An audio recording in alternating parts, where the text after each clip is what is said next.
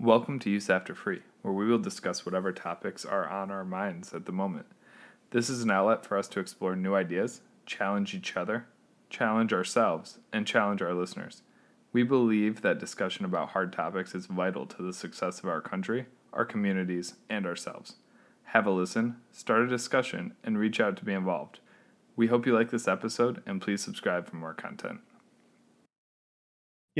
I'm really feeling with a lot of the stuff going on in the news and whatnot, I feel really uninformed about the world and the narrow view I have of America and our voting system. I know about as Homer Simpson once said, the electoral college and how we cast our ballots in America. But I was having a really interesting conversation about, what's our voting system compared to the rest of the world? I understand that the majority of the world uses a populist democracy, or do they? Is that just a misconception? I'd really like to dive deep into voting systems the world around and the different styles and, you know, just get into, do we have the best voting system? My opinion, considering American exceptionalism, we do. But I think it's definitely worth the conversation. Cool. I agree. Let's start with kind of the idea that basically when we look at voting systems, we have to take into effect there's basically like three families of systems. And there's the plurality system, the semi-proportional system, and then the proportional systems. So when we look at breaking these down, basically what we see is that the plurality / majority systems, these are usually winner take all systems that are used very commonly in the United States at multiple levels. And they include common plurality systems like single winner and at-large districts. And then there's some less common majority systems like two-round runoff type systems as well. Whoa. Okay, let's slow down because you just blew my mind. So Sure. You're saying plurality. You're meaning like, hey, you've got 51% of the vote, right? No. So please explain that. This is why it's plurality majority. So plurality just means you have the highest percent. So if you had parties A, B, C, and D, there is a 40%, 20%, 20%, 20%. The 40% party has plurality. They're the highest percentage, therefore they win. Majority is 51% or higher. Got it. Are there places that require in the United States a majority win? So generally you'll see a majority type system. I can't say that there aren't, but if there are, it's going to be at, say, state or local government Correct. level. Yeah. And there are places many different ones like that.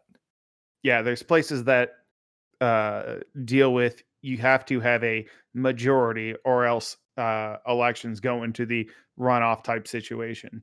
If no one achieves that majority stake, I know secondary elections occur where those will occur until they can have someone achieve that amount.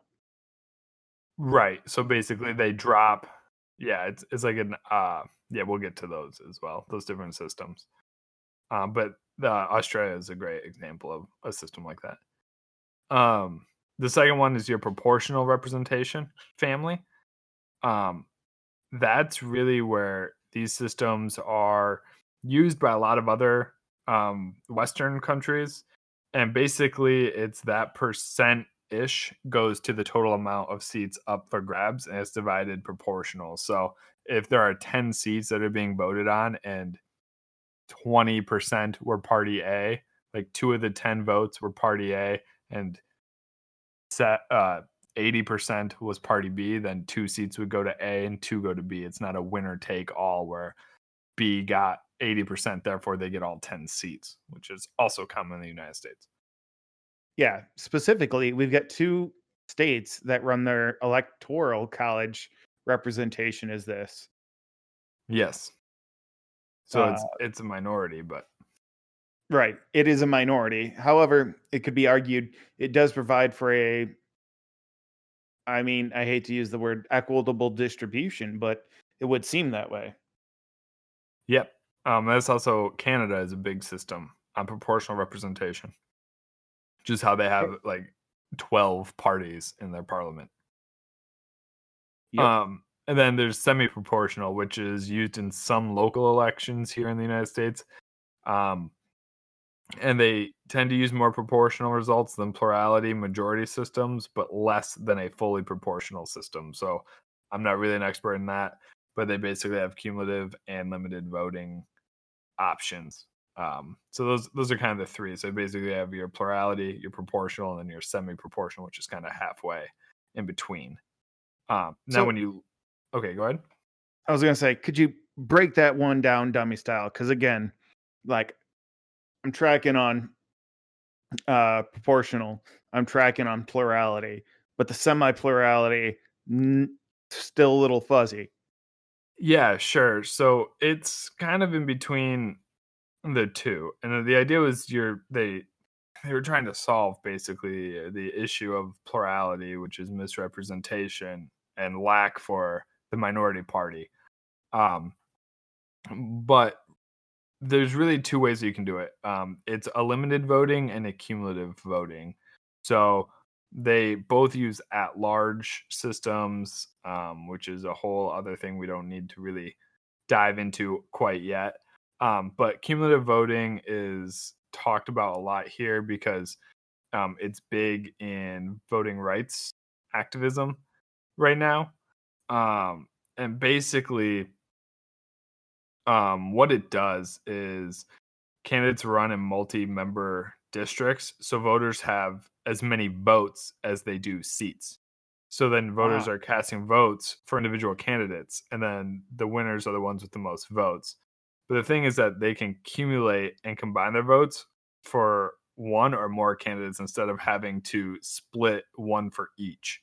So if there were 5 people running in the party, you could put, 7 of your votes into one person, or you could put 3 into one and 6 into another. And so it's kind of, you get to kind of mix up how you spend your total, as it were. And then the end results are what it is. you get $5 to elect your officials. Place your Yep. bets. Yep. And then limited Interesting. voting is a little bit different. It basically it's the same premise, right? There's a candidates in a multi-member district, and people have multiple votes and vote for individuals. And then the winners are the ones with the most votes. But the big difference is that voters have fewer votes than the number of seats available. So therefore, you can't have all of them voted for with every single vote. But otherwise it works exactly the same. So like you're casting the same number, you just don't have the total difference. Sure, sure. So this is probably more common in big cities or borough representation. I was That gonna say it sounds that like it'd be a good system for a parliamentary representation. it may. I don't know necessarily the intricacies in the different parliament systems, but like say like a city council in a big city like Oh, that Chicago makes sense. or Yeah, New York, where they multiple have members getting boroughs. elected to a board. Yeah, so you could be like, hey, I want to control these different bureaus with these different parties. So then the big difference within there, right, is that you have single winner systems and then you have multi-winner systems. Um, so that's kind of where you go, and you're gonna find roughly a quarter of the countries use a single winner system, and then about almost 50% use only multi-winner, and then the remainder kind of use a mix across the globe. So if you want Across the the exact globe? numbers, there's 195 countries. 54 of them use only single winner. 90 use multi-winner, and 38 use a mix. So obviously the big single winner would be Canada, USA, Australia, a few other countries that are out there. Then multi-winner only, you're gonna have Ireland, um, Russia, Norway, Sweden, Finland, Spain, Portugal. and some in South America, and then the multi and single. The big one there is probably going to be Germany, Japan, New Zealand, Mexico. Interesting. Yep. And you can break all those down too. I mean, there's proportional versus winner take all, which we've already kind of talked about. But if you're going to a global standpoint, 89 of those 195 countries are using a proportional system. So 89 it's out of 195, Yep. 190 some. So about half. Yep, about half. And then as you start going through there, of those 84 that do, 79 of them use a ranked choice vote system. So they 1 through 5 or 1 through n their candidates, and then it's the most high down below. And then 64 of those 195 use winner take all, including 37 that use plurality. So it's just the highest percentage, not necessarily the Condorcet winner, which is then such as the United States, the UK, and Canada. Sure. So those ones that go 1 through 5, your ranking systems, right? Yep, ranked choice. Ranked choice. Thank you. That seems like it would be a good sort of methodology. Why, like, do you think that would ever gain traction in the United States at a federal level? No. Why? Because I honestly, it's kind of a pessimistic gut view, but I feel like it's not going to gain anything because those in power don't benefit. There's no benefit for the government for us moving to a ranked choice system. It's beneficial for the people to better show their voice. There's flaws inherently with the system. I mean, here personally, I do believe that the Electoral College is by far the better system within that, which it happens to fall into a single winner type system, winner take all system. But so I guess it depends on what you're saying. I can't see or get behind it for federal elections, but I don't think I would have any huge issues with states that decided to do so in their own elections. Sure, but that's one of the greatest things that we have about having our system of differential state. The state legislatures get to make their laws for how they're going to vote for their electors, right? Definitely, but It's then now again we're going into the system of electoral college and how that's being set, because that's based upon elector representation. I'm talking like if let's say we both lived in Michigan. If Michigan, the people of Michigan wanted to elect their state representatives and their state senate for the Michigan legislature that way, cool. I'm just saying I don't want the Senate and House of Representatives that make up the U.S. Congress in D.C. to be elected this way. understandable. One of the issues that comes up with this sort of equitable representation, or this ranked choice system, is a non-two-party candidacy system, Sure. which a lot of people say, "Oh, it's detrimental. The third party will never get additional traction." Uh, I hate to be kind of like the rain on the parade, but every other place in the world also that employs a lot of like eventuality will have a radical wing of that will get elected. It's just inevitability. Oh, definitely. And It's a big perk, I would say. I would say one of the drastic drawbacks to our system is that it will devolve into a two-party system, and that was called by George Washington. I mean, that is something to be said. I do believe that there is a larger base when you use an RCV system versus ours. It's definitely, you are right. It's a perk. yeah, yeah, and I know it's not the most popular opinion and it's not the greatest idea, but like, yes, it does keep a lot of the fringe, a lot of the far extreme viewpoints kind of not so much under the tent, because I think at the end of the day, like we wrapped up the last podcast with, people just being good people, right? And there might be a fringe element to that, but like on the whole, people are good.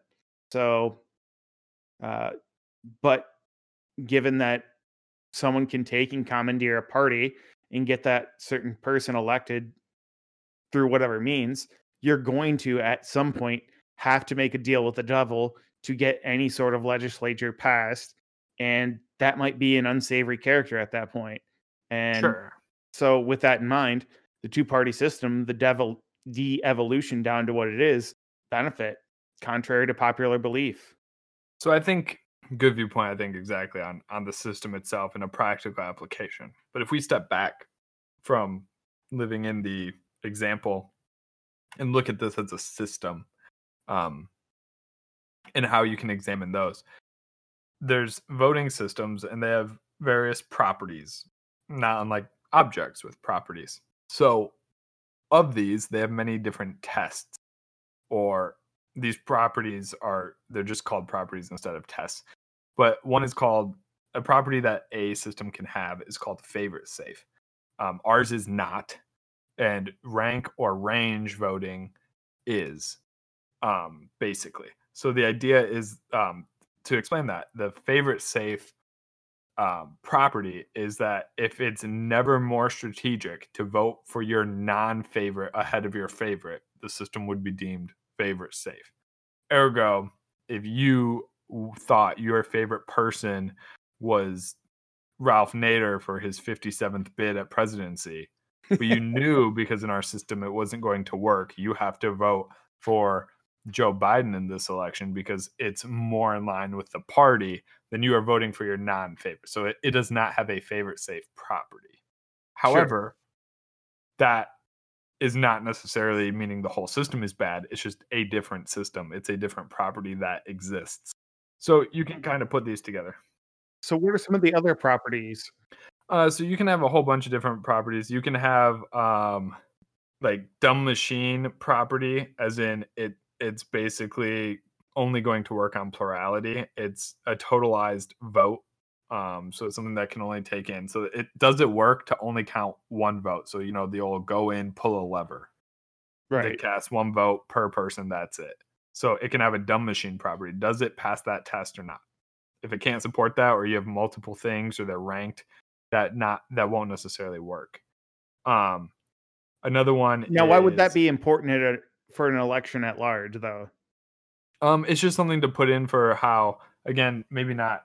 It depends on how well you're looking at scalability, timeline, relativity. This is bringing it into the real world. Like, can you apply this to a system? It's not Right. necessarily So, if it passes this or doesn't. These are inherently good or bad. They're just tests. right. But I mean, it does the property itself, or the property itself speaks to the idea of, like you said, scalability. It speaks to the idea that, if tomorrow someone decided to go with a ranked choice voting system, implementing that would be no small feat, right?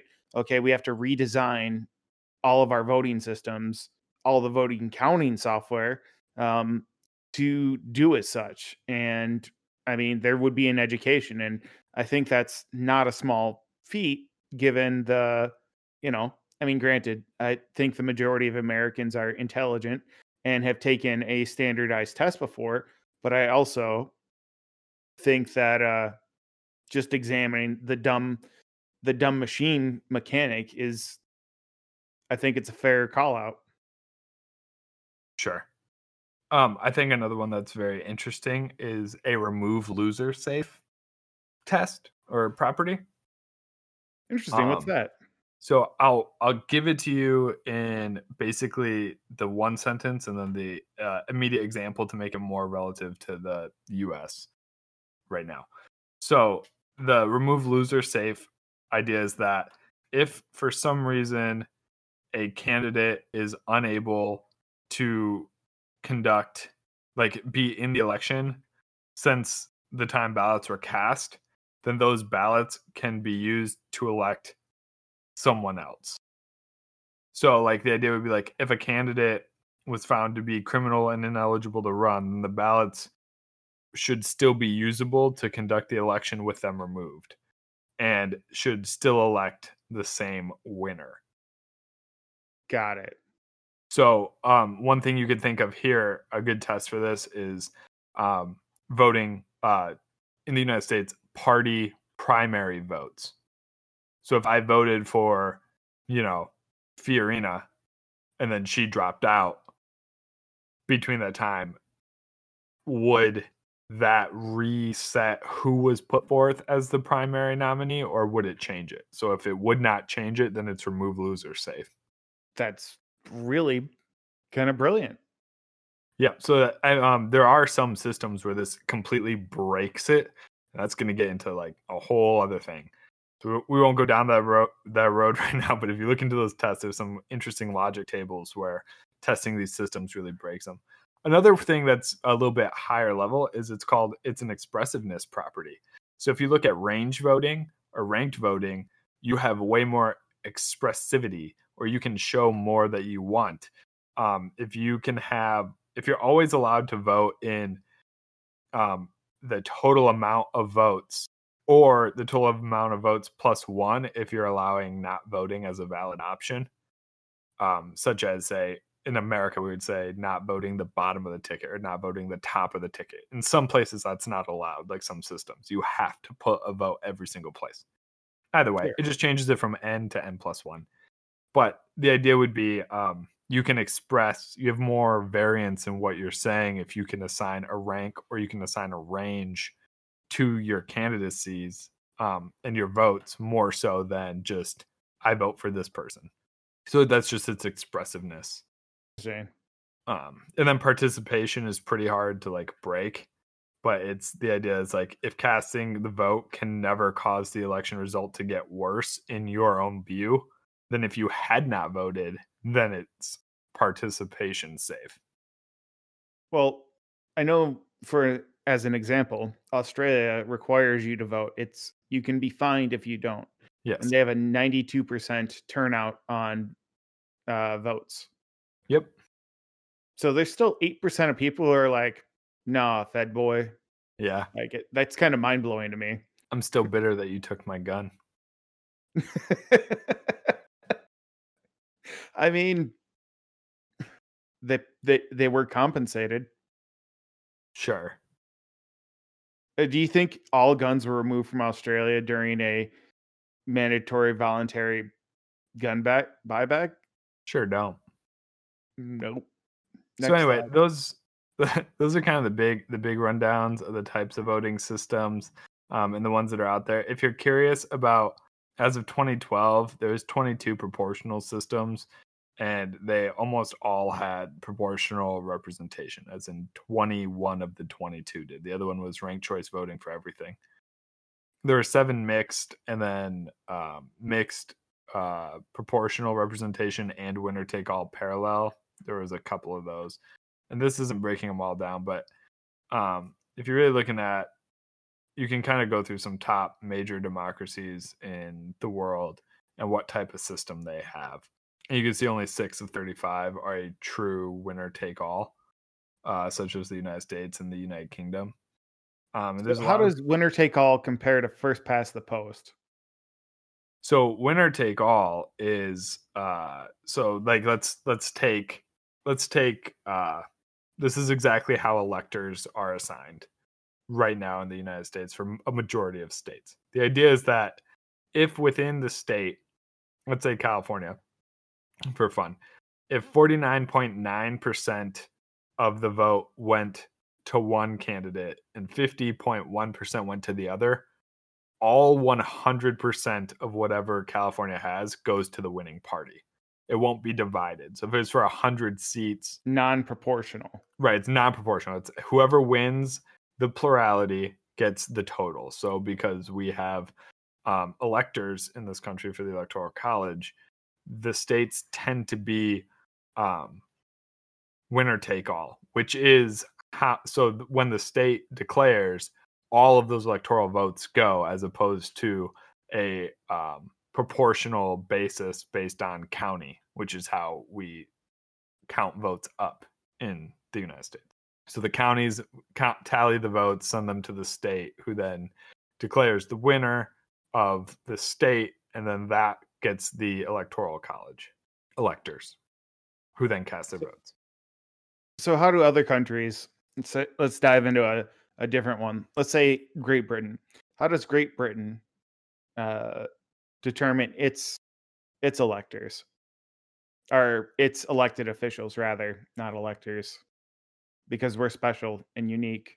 For House of Commons and local councils, they use first past the post. That's based on constituencies. So voters put an X in the preferred candidate, and the ballots are counted. The candidate with the most votes represents that constituency or ward. Committees in the House of Commons and the Lord Speaker, and elections for hereditary peers are used an alternative vote, where they basically rank. So they use a ranked voting system, and they can rank as many or as few of the candidates as they want.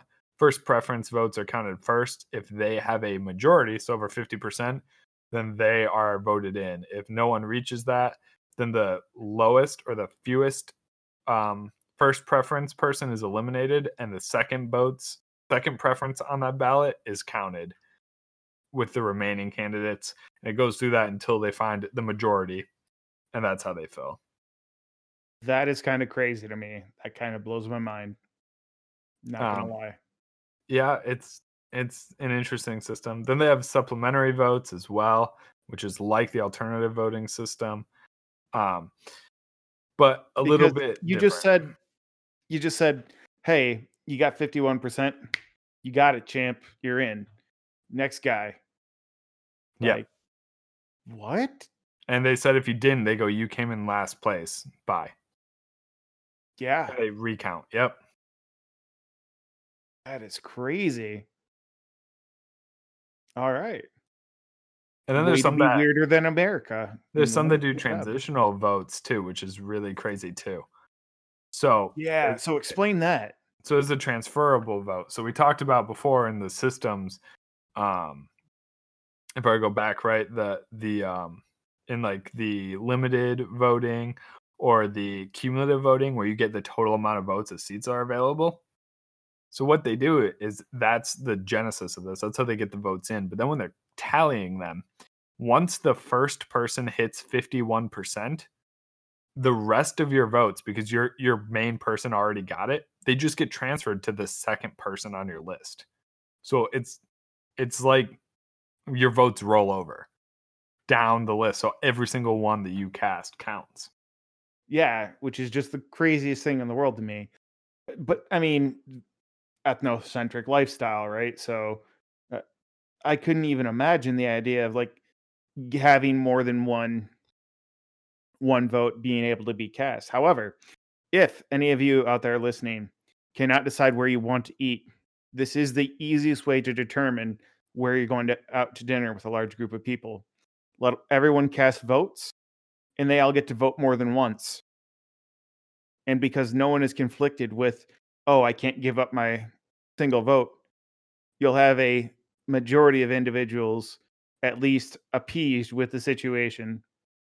And if in case that place is ever closed, the as it's called single transferable vote would roll on to the next place, or the range voting system, if you will.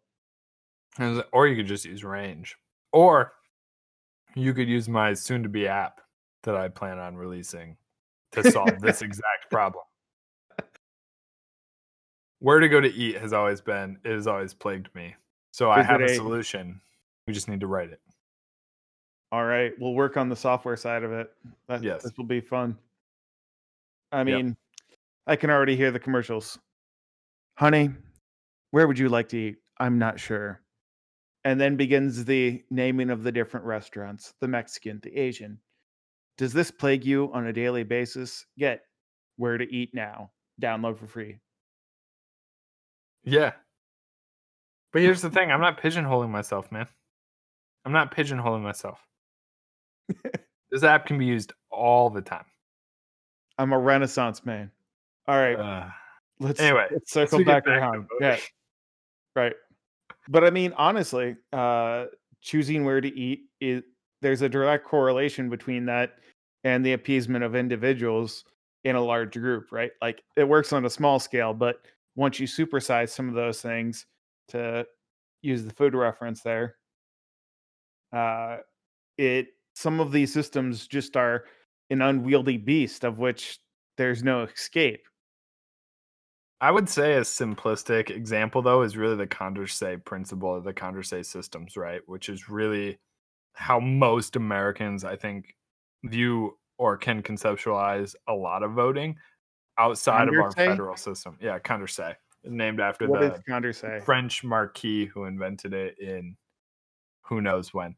But the Condorcet system basically is it's the ultimate there can only be one Highlander of head to head. It's the whole thing is you put every person head to head and the winner of that person wins. It's a bracket. It's a bracket system. Also great place to decide where to eat. You have 4 suggestions. Do you want to go to A, B, or C or D? Which one sounds better? Then you have a head to head, then you choose between the two. You're always doing a head to head. Yeah. And I think that's where most people see it, right? At March Madness, some people magically understand this conceptual voting This system. mechanic. Yeah, that is like it blows their mind when they read the paper talking about how when you have paradoxes of candidate X above Y that may take the victory from X and give it to Y, they don't understand. Well, there's systems in place to prevent that, but at the simplistic level, 1785 when Marquis and Condorcet made the Condorcet system. Anyway, 1785. yep. Interesting. So, yep. All of this stuff is outlined in our Constitution, and it's spoken about. You mean the Electoral College? Yes. Yeah, Article 2, Section 1. Right. All of this is spoken about in our Constitution and in the Federalist Papers. So what is Article 2, Section 1? What is that? It's cool. You can just rattle it off, but what is it? What's it say? In verbatim and in like TLDR. Article 2, Section 1, Clauses 2 and 3 is really what makes what we call the Electoral College. And that is just the system that chooses our president, which is made of 538 electors drawn from all of the states and the District of Columbia. And it will go forward from there. So basically, it says each state shall appoint in such manner as the legislation thereof may direct a number of electors equal to the whole number of senators and representatives to which the state may be entitled in the Congress, but no senator or representative or person holding an office of trust or profit under the United States shall be appointed an elector. The Congress may determine the time of choosing the electors and the day on which they shall give their votes, which day shall be the same throughout the United States. So basically, what they're saying here is that every state is going to create electors, create a body of people that they're going to call electors that will be the total number of people that they have representing them. So we already know every state is given 2 senators across the board to make the Senate have 100 seats, and the House of Representatives right now is population based is 438 seats. So basically, you take your total of your 2 senators plus your representatives. That's how many electors you have to assemble in a body, and they cast their vote. They have a very specific requirement that they cannot be serving in the government in any capacity. So these have to just be non-political citizens. And then Also, basically says the rest of the day, or the Congress will say this is the day that the electors have to be chosen, and this is the day that they have to vote for their state, and that will be the same across all 50 states. Also, quick history lesson. This is why states are added in pairs, because you've got one opinion from one side of one faction and the other. So, going back through time, it was a small number of years that we had 49 states right before, or if we go back to when we had 48 states, Hawaii was then added, and then a very short time thereafter, Alaska was added. Recently, there's been discussions of making Puerto Rico a state, um, especially from the left, which I, that's not going to weigh in on that decision, but also from the right, I don't hear cries that any of our territories, like Guam, which has a very large population of individuals that serve in the National Guard out there, uh, call for them to achieve statehood. Sure. I mean that's a good loose rule recently. I mean there's some gaps, but Yeah, it's um generality. if you continue reading the article, you'll find that it defines that the electors are voting for the president and the vice president, which caused ties in 1800. It was super weird because Thomas Jefferson in the Democratic Republican Party defeated John Adams of the Federalist Party 73-65, but then tied his own nominal running mate, which was Aaron Burr, 73-73. So then Burr didn't want to stand down. So then basically the House of Representatives had to go into a contingent election, which is had to cast a vote for the president. So all of the House of Representatives comes together and they get one vote, and that broke the tie. So then that kind of was a struggle until they passed the 12th Amendment in 1804. So the electors were casting two. Now they cast one vote. That's kind of a difference that's happened since you read the plain text of Article 2. Yeah, because as it stands today, our excuse me, recut that. Ugh. Yeah, because as it stands today, our political parties choose their nominations for president, and the president then selects their vice presidential candidate. And that varies from political party to political party. I know the Libertarian Party selects both the president and vice president independent of each other. In the Unity Party, which personally hope will gain some traction, selects a Republican and Democrat ticket, and the president and vice president is decided by a coin toss. Right. Why not? And if we're going to go back through it, 48 of our states use winner take all with their electors now. So whoever gets the top votes in that statewide popular election gets all of the electors voting for them. But those quick in math realize that there are 2 states that do not do that. What 2 states are those? That'd be Maine and Nebraska. So why do you think the proportionality of electors hasn't caught on with the other 48 states? Oh man, I think it's easier. I mean, honestly, so when you look into it, there's been basically Maine and Nebraska split their electors by congressional district. And then from there, they reserve their 2 electoral votes that would be equivalent to the 2 awarded to their 2 senators to the statewide winner. So there's a small bit of popularity, but then the rest of it's congressional. So you could say it's trying to be more equitable in its voting if you wanted to. But I mean, really, there's a few different reasons why they may want to do that system. Is that something that has to be outlined in their constitution, or is that just a legislative thing that can sway from year to year? So it's up to the states to decide. So historically, it gets really crazy. In the very first presidential election, 5 of our states, so Connecticut, Delaware, Georgia, New Jersey, and South Carolina, just designated their electors. They never had a popular election. The states were just like, here's our electors, go vote. In 4 of the states, the voters elected the electors. So they didn't even vote on the candidates. They just kind of voted on who the electors were going to be. And then in Virginia, the General Assembly divided the Commonwealth into 12 districts and then conducted a popular election. And then from there, ever since then, they've done statewide elections and elections of electors from single member districts that mirror the congressional districts. That sounds real convoluted. And if they were multi-member districts, they would the electors' names would be on the ballots and not the presidential candidates. What in the world? Yeah, so it gets pretty crazy. And all this came, all these have been allowed under constitutional design.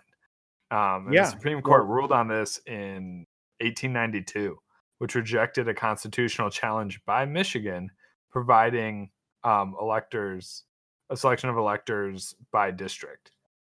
And it was told, quote, the appointment and mode of appointment of electors belonging exclusively to the states under the Constitution of the United States. So there's no uniform national need for it. well, there shouldn't be, in my Right. opinion. Like this is one of the bugs that's in the system, and it's really weird to me to hear certain uh, right wing pundits sit there and say we need a federal standard for voting, and I'm like, no, we don't. The beauty of the standard, the thing that makes it super hard to try and fuzz the numbers, is because we have 50 different elections that go on to elect the president. The fact that you've got so many weird eccentricities to them makes it that much more difficult.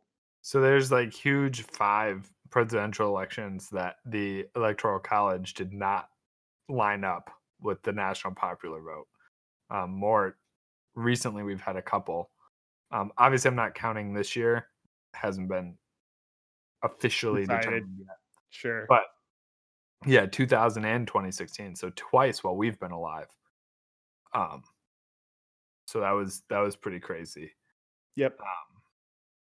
But it really comes down. I like the Electoral College too because I think it comes down to you have to get out to other states. The president doesn't have to just sit in the populous coasts.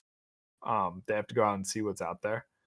So I've heard this a lot, and I've also heard counterpoint arguments to this, which the first, if you take the most populous cities on the map in the United States and you add them all up, getting down to below a million, so that's the first 90 cities on the map, still does not get you over the necessary amount of vote you need.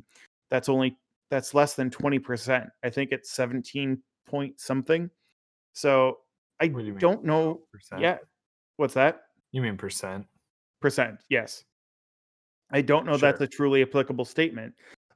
So the whole getting out to the grassroots, not so much. I do believe in the Electoral College though wholeheartedly. If the argument is posed as building a coalition of building a diverse coalition, though, because under that guise, sure, you definitely need to have a wide range of individuals to come together to form that. Beyond that, uh, if it's posed as, well, swing states are always up in play. Yes, many states have swung from being hard left, hard right to all sorts of things. I look at a state that I think is probably going to swing one way or the other in the near future. West Virginia is a really odd duck to me, considering its federal representation is Joe Manchin, who, for all intents purposes, I can tell is what I would consider a classic conservative, which or classic liberal, sorry, as it was. And with that in mind, if he's claims himself a proud Democrat, those values sound a heck of a lot like conservative values today. I mean, I think really it just comes down to when you look at electoral votes and the map of the Electoral College votes, it kind of crystallizes that a little bit for us, and how that looks and what the total numbers look like. In my opinion, that's kind of the issue. But before we go completely into that, the thing that is very interesting to me, and maybe you have this opinion. I know you just stated that you don't think there should be a federal standard on how elections are carried out. But do you know that only 29 states have any law that affect how their electors vote? So, are you speaking about the faithless electors? Well, no, it's not even faithless. It's that they're not bound. They can do what they want. You could say faithless electors. That's the term you could say, but only 29 of them have to actually vote with. Yeah, and that occurred in recent history, if memory serves me right, during the Clinton election, where there were a couple of faithless electors, as colloquialism may call them, who decided to go against what was the people's choice, right? Right. But though there's an interesting thing that could be noted that many of them is that a lot of the states that do have laws, it's normally a misdemeanor fine around $1,000 or less. But there's been constitutional scholars that have opined that that any control may actually be unconstitutional, and if it ever got challenged, so that electors are free agents despite state laws, so that if it were to be challenged, it would be found unconstitutional.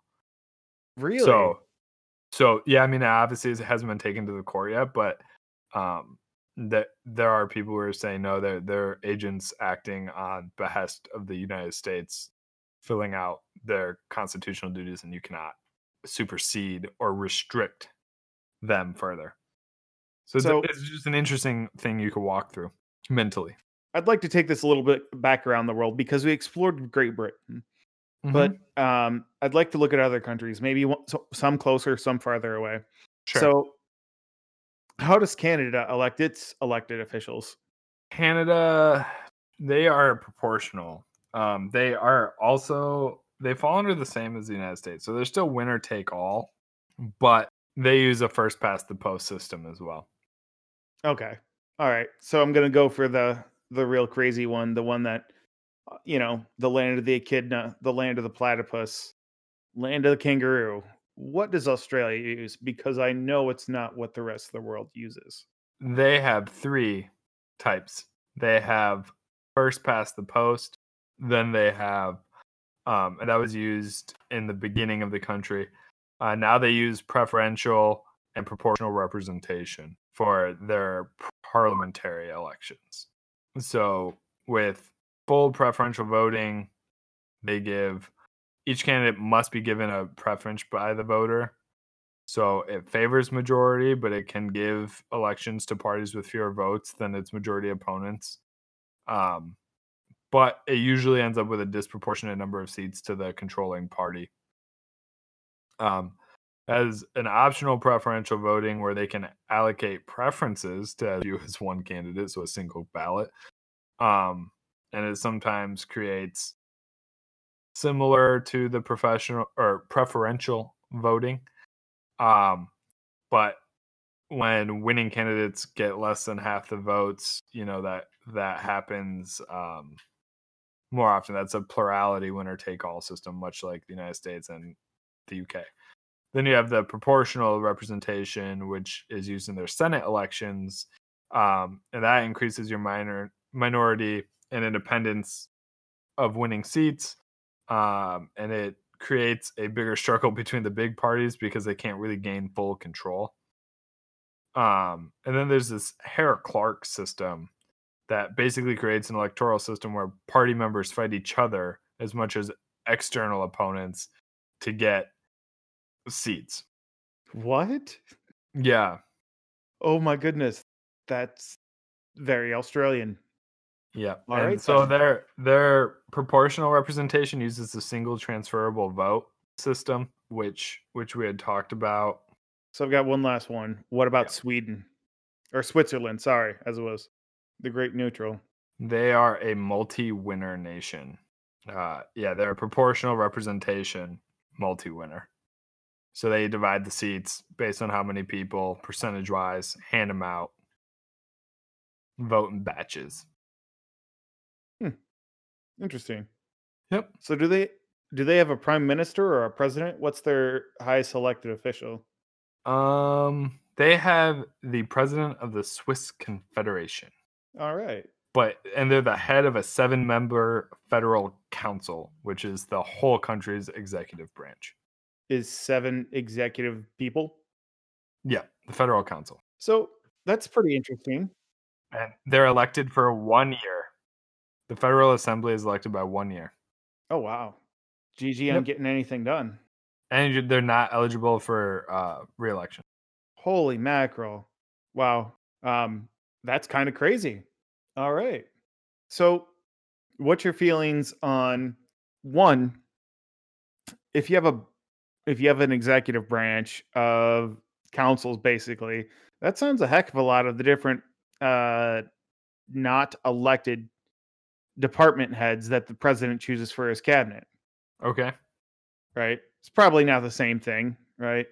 However, kind of sounds the same. To that end, though, when president goes to pick his cabinet members, that the Senate still has the right to um, something in consent. I forgot the exact term. Advise and consent. Advise and consent. Thank you. So, what's interesting to me, I just learned, is that the amount of individuals left over from a previous administration and a new incoming administration, hey, they've been confirmed. Why get them out of there? Doing a good job. Totally understandable. You don't have 100% rollover in government. Okay, not bad. But to get anyone newly appointed to that cabinet, don't you still serve at the privilege of the president or whatever it's called? To be on the council? Not to be on the council, but to be acting as A a cabinet member? cabinet member. Yeah. I mean, cabinet members, yeah, they get, I don't know if they get reappointed or just don't get replaced. I don't really know how I don't know if they come with a not to exceed stamp on their appointment. It's kind of one of my questions as of recently that the cabinet holds a lot of power, and you serve at the privilege of the president. So everything from the Department of Justice to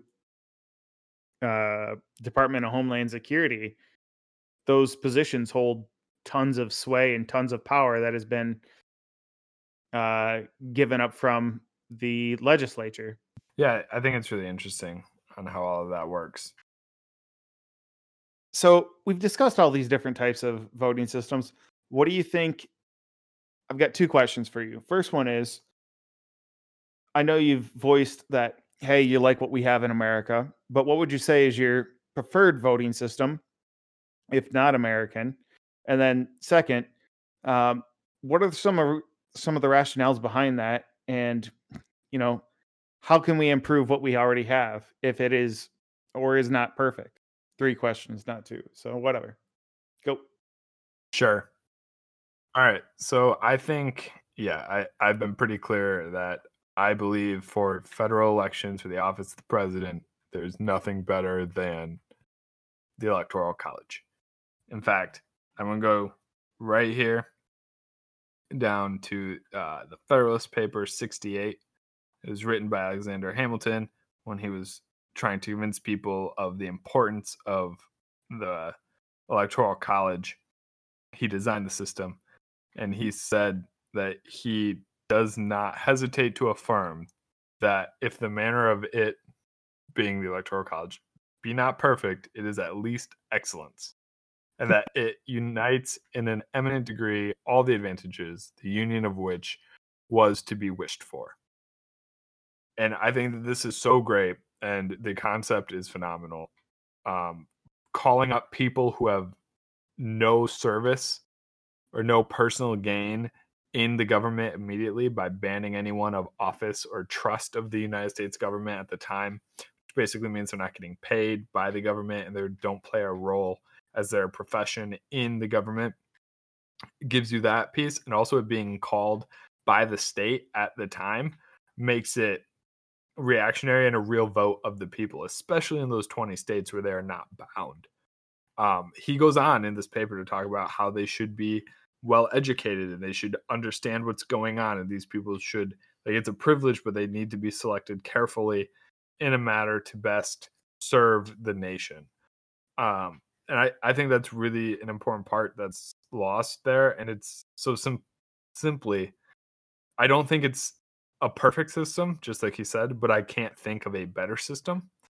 Also, it's in the Constitution, and I truly support our Constitution, so I'm not going Definitely. to argue with it. Yeah, so I mean that's the inherent, not necessarily the best logically sound first principles argument, is because that's what it says.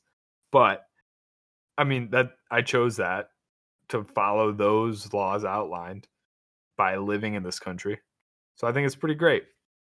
Um, outside, so if we're saying, barring the presidential election, I don't necessarily think that popular vote is the best solution for everything, especially not like in a winner take all situation. And I think that there's so many different systems, and they exist for different reasons. And I think that that's kind of the best answer you're going to get from me is the non-answer. I love range voting. Like I'm interested in it so much. And I think it's a ton of applicable scenarios, and it has the most of those properties that we talked about. It's very expressive. It doesn't fall into a no-show. It doesn't have any like participation issues. So there's like no-show paradoxes and some logical things that are outlined in some systems um, that cause issues. It avoids those. It's favorite safe. It's clone safe. It's remove loser safe. You can use a dumb machine for it technically if it's done right. It's simple. I You would could enact it. Okay, so I would contest that that is the one thing I disagree with on the idea that range voting is dumb machine safe. I don't know that it could be. I mean, mathematically, sure. However, the implementation for it to be simplistic enough to be achievable, I think would be near beyond grasp. So the fact right now is that in the test that they've done, every voting machine in the United States without modification can handle range voting. Really? So, yes. I So, retract and concede my point. okay. I don't think it's great necessarily for all the other powers. Like, I think it's great and it's expressive, and I think honestly it came to the forefront with Netflix, with Amazon, with these multiple ranked things to give the best. I think it gives an amenable solution Okay. to a lot of things. It'll bubble up some great answers where even if everyone isn't most satisfied with the very nature of the range vote system, it will give you um it will give the most satisfaction to the broadest audience, which I think is good in some scenarios because I'm not going to put everything into the political sense. Sure. Um But plurality is great too when you just need a few things done.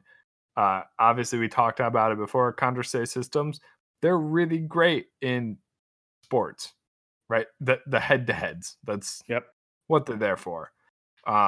So I like them. I think they all just apply. I just don't think there's a single voting system I've heard that I would be believing solves the election of our president better than the electoral college. I agree with that statement.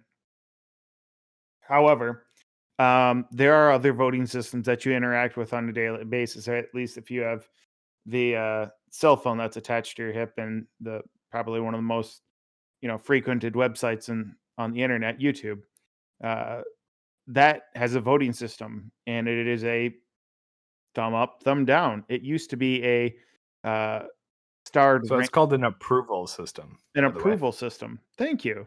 Yep. Um, it used to have a system of stars that you would rank videos. What they noticed, they didn't get near the interaction of individuals.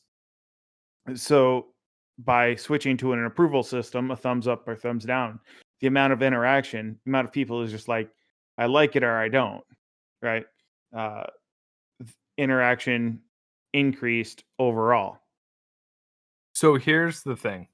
Approval, which you just described, is actually considered the best in terms of simplicity. And plurality ranks good. Condorcet is complex. Instant runoff is complex.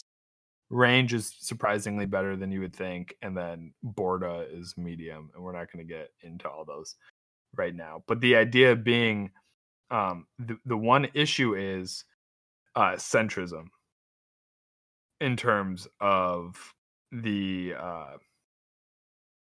in terms of approval. That is where voter behavior becomes incredibly important when you're dividing between the two. So like it's really good because it's super simple, just like you Right. saw. YouTube saw way more. However, it's really, really iffy on centrist votes. Sure. And I'd say the majority of at least the Americans I'm, tracking on are centrists and fence sitters, and they feel very strongly about maybe 1 to 2 issues, but everything else they're kind of like, meh, meh, whatever. Right. So that could lead to, I mean, approval may go really well and coupled with, like heavy-handed legislation requiring voting. Sure. But without that, it drives down poll numbers, and then you technically, even though we don't force it, and I'm not advocating that every single person go out and vote, but it's going to lead to lower voter turnout. You mentioned something there that I find interesting. You said you wouldn't advocate that every single person turn out and vote. Nope. Why is that? Because I believe you should vote if you're educated in what you're voting on. If you're not educated in it, don't go and vote. You don't have a punishment. I mean, it's not like Affordable Care Act tax for not having it. You're not going to get fined for not voting. We don't live in Australia.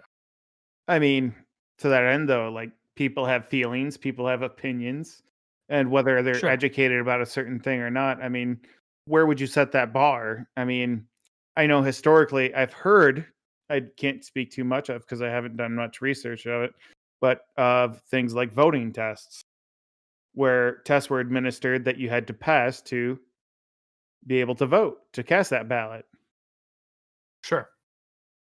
I So mean, I think that would be great. I want informed voters. I don't necessarily think that we need to put a test on it because that just sounds like more legislation it and does more sound like more government legislation. requirements that I don't want. Exactly.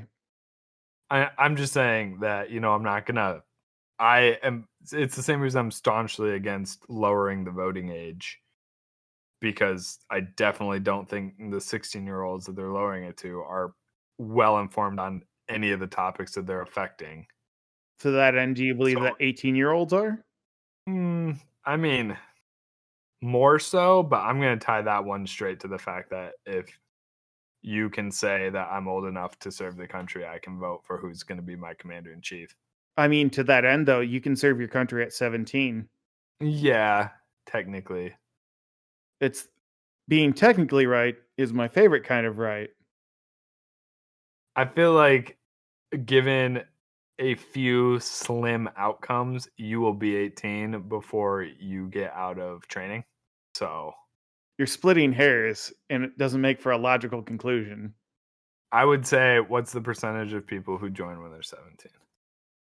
Let's say out of the entirety of my basic training initial day, we had one out of 1,000. So one in 1,000, multiply that by 365. Every day there's a new incoming batch of troops. What's the odds on that, Mr. Mathematician? So I was just pulling this up. The National Center for Education Statistics doesn't even go down to 17 on the military age. It is capped at 18. So they're like, yeah, they don't count. But I guess we can get rid of the ed too. I mean, I'm good with that. Yeah, I like the idea of it. I like the thought process on it, and I like the logic behind it. If we say you can enter service at 17, yeah, okay, cool. Because I'm trusting you with a fully automatic weapon. I'm trusting Let's you. be very clear. You have to be 17, but you also have to have graduated high school. I'll give you the same requirements. Okay, you don't have to have graduated high school. You can Or GED. No, sir. That's still not 100% correct.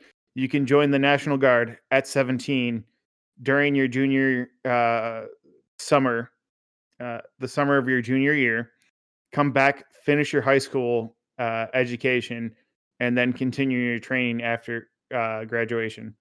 Just like this is like an Army National Guard thing. Yes, it's called split option. I saw this for the officer side of that house. Really? Yep. Interesting. They did the same thing basically for college. Okay, that makes sense. But yeah, so carrying your thought process to full conclusion, though, right? Like, Carrying that out, I would say that probably okay. So I guess I don't know Army side, but I'm willing to bet that if you failed high school, you would not continue. if you fail high school, your focus from the military, the side of the house, is you will finish high school first prior to you completing your training. But at 17, you can enlist and you can Oh, go to basic right. training. Yeah, that's fine. But you won't join the force without having graduated high school. Technically. Right. So that's my thing. If you graduate high school, you're 17, I don't care. You can vote. I'll put the So- same requirements as honorable military service. How about that? Oh, okay.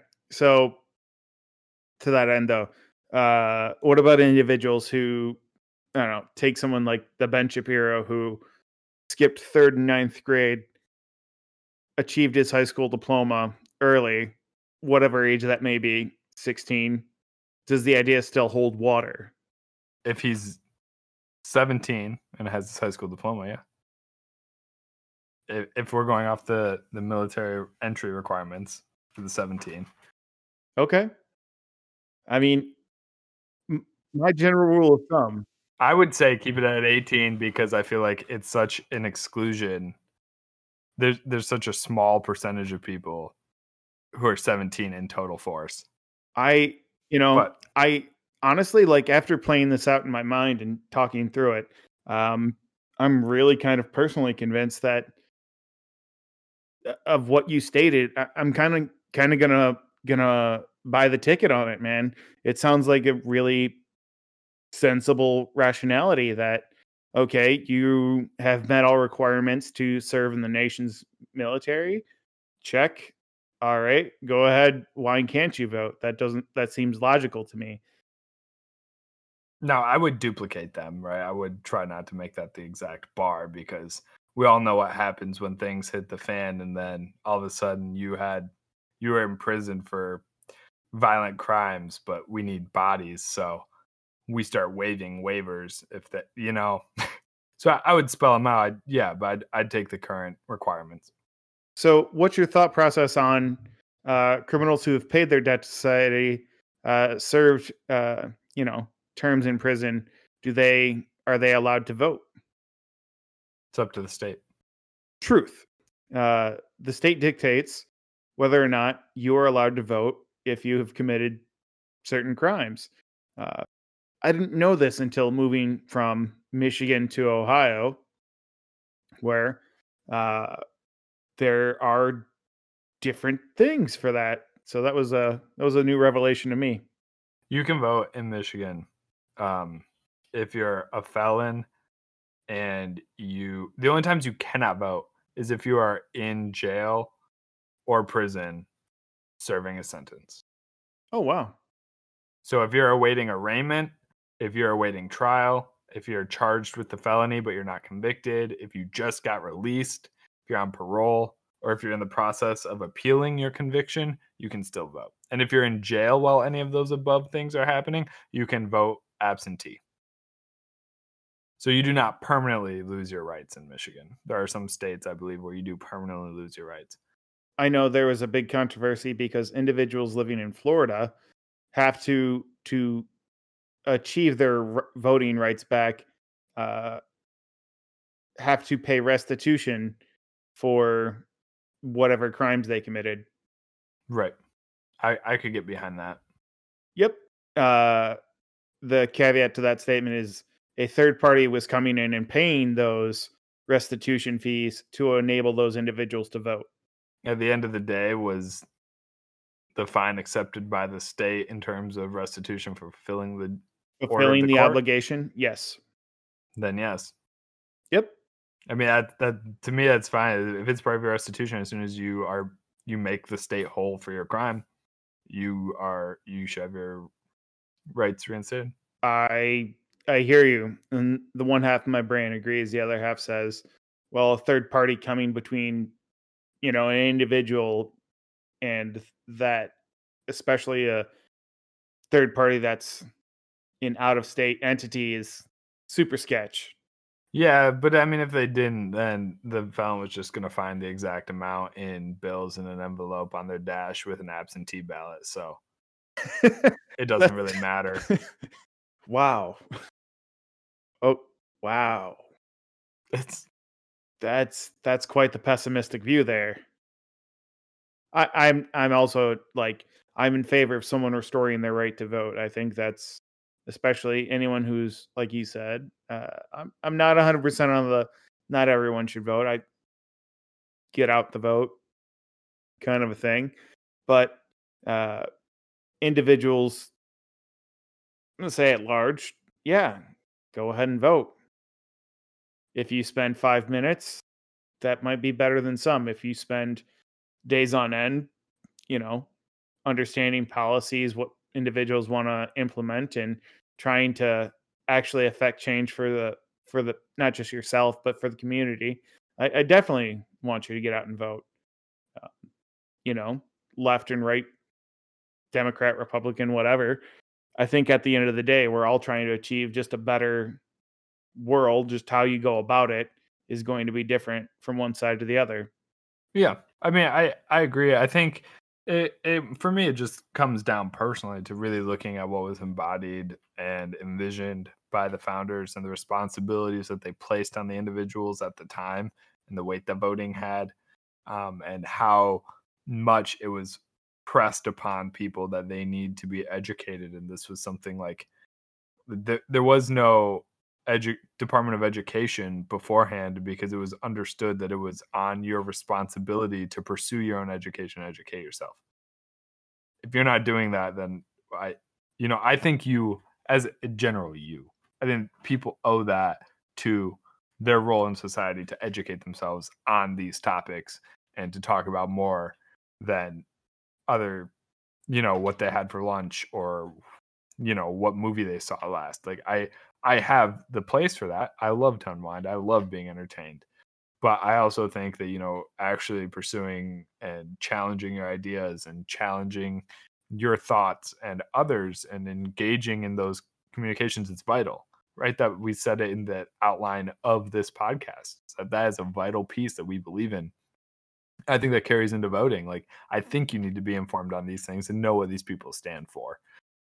Go read it, go learn about it, go listen to it, go question it.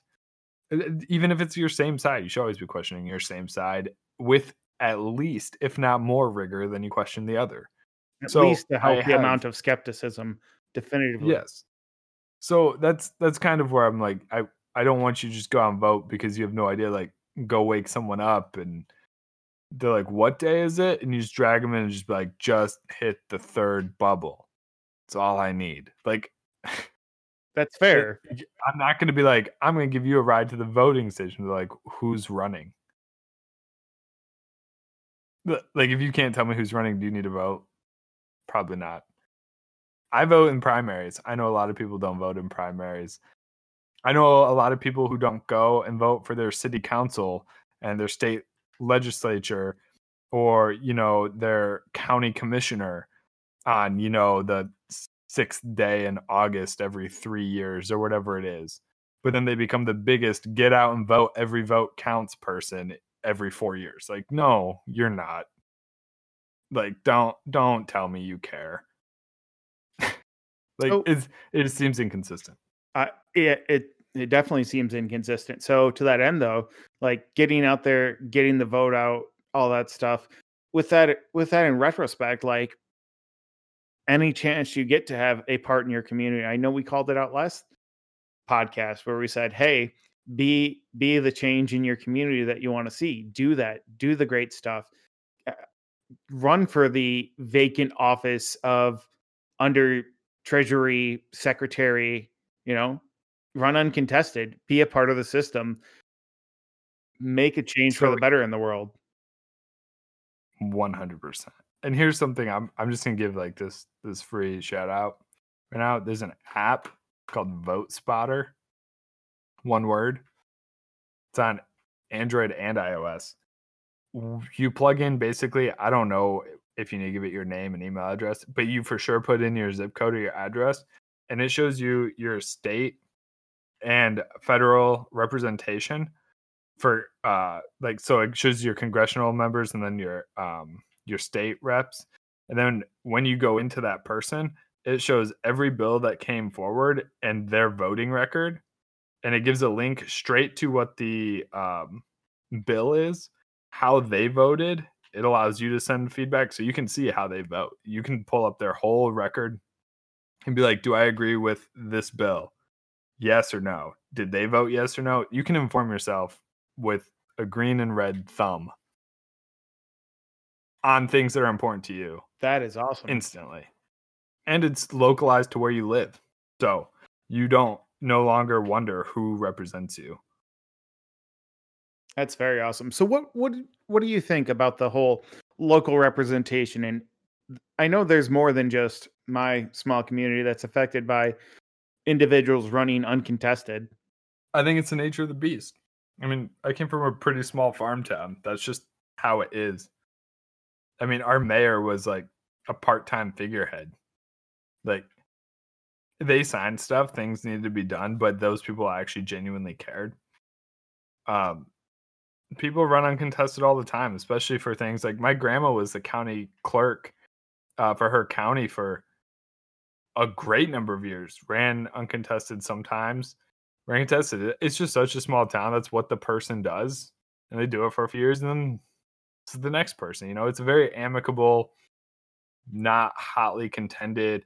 But I mean, you're not, it comes down to, the same thing as like, why don't we use this system that this country uses? Or why don't we use the system that that country uses? And the fact is, America is huge and extremely diverse. And I'm not going to go down that now. We can have a whole episode on this. But what I'm getting at is that you run into scalability issues very quickly. And this comes back a lot. What worked for uncontested small county drain commissioner in this town in the middle of the Midwest is not going to be embroiled in the complexities of managing a multiple municipality major city sewer system like one of the top 10 cities in the country. Like, it's not the same scope of work. And you don't need councils and you don't need opposing people who are passing initiatives because the infrastructure isn't there for that. Sure. So I think, it comes down to where it is. I think the smaller towns, the smaller regions are great. And I think if you try to force down all of these requirements from above, it's like when you were running a shop and you were undermanned when you were serving. Like, you're not going to get everything done. You can't hit all the checklists. You can't meet all the requirements because there's just not enough manpower. And in the fact of those small cities, there's just not the budget. A lot of people do it volunteer. I served with a guy who was his town's treasurer. He was the town treasurer. He happened to be an accountant. He did it for free, just for the county, but still was elected. Like, they're like, yeah, this is an elected position, but we can't pay you. So, I mean, he did it just to help the township. Like, that's the thing, is you still find these very small areas. And I think it's great because then you get the person in there who's like, I don't need to get paid. I'm going to do this because it's helpful to the community as a whole. Yeah, I was reading, and elected officials make somewhere on the small, in the small municipalities, somewhere between $1,000 and $2,000 per year. Yeah, you're not getting rich in the generality, like asterisk, going into local government. Right. So I think it's great. I think it's a good way to give back. A good way to get to know people. I think the social capital of participating in such a thing is a great thing. But one of the things you defined, and you said gloss over it, but like I've said it a couple of times on the podcast, and I just really want to call it out. The idea of American exceptionalism, that one, we're great, right? We're exceptional, but also that our experience is different from that of the rest of the world's. Right. So I couldn't agree more.